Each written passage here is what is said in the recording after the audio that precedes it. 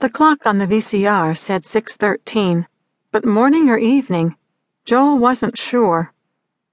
Outside his window, a few headlights beamed past, illuminating an unending stream of sugar-white fragments pouring down from the sky like frosted flakes. One thing he was sure of. He knew who was ringing his phone. Made no difference, night or day.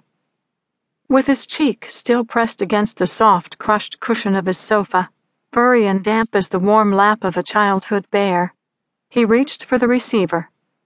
"Hello?" he managed, in an underwater voice. "Jolie? Are you asleep?" Sylvia shouted. "Why are you sleeping at such an hour?" He pulled the receiver away from his ear an inch or two and hoisted himself upright. "Not sleeping, Mom. Just resting," he lied. "Long week, that's all."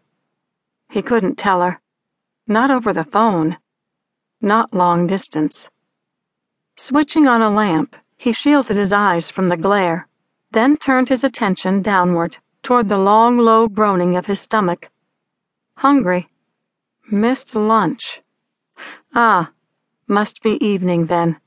He grabbed a plum from a glass bowl balanced atop a stack of half-read books, half listening as she prattled on, something about his father. It was a dark purple plum with a powdery gray coating at the seam. He picked up a second one in the same hand. With his fingers splayed wide, he fondled them a while, orbiting them smoothly, one past the other, his thumb working. Then he began to toss. The motion took him back almost 20 years. Pink, white, pink, pink, white, pink. He is 6 years old again, locked in the shiny silver bathroom of their Brooklyn apartment. The smooth, round contours of his mother's pink and white rosette soaps fit perfectly into his little hands. Pink, white, oops, and the clatter of a miss. "What are you doing so long in there?" Sylvia hollers from the kitchen. "I'll be right out," he shouts back, collecting the dented tools of his trade and returning them to their places in the faux marble dish. He always remembers to flush before opening the door, and sometimes, if he feels her eyes upon him, he even adjusts his pants on the way out.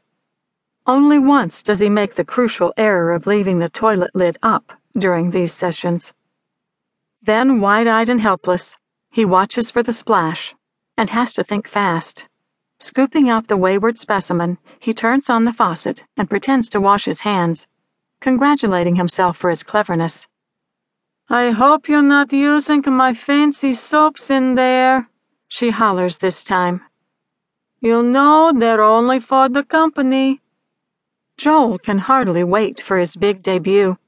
On Tuesday night, a flock of extra-wide women in babushkas and short men in woolen top hats scuffle through the front door, tossing their overthings onto the davenport as they enter, kissing his face or ruffling his dark curls.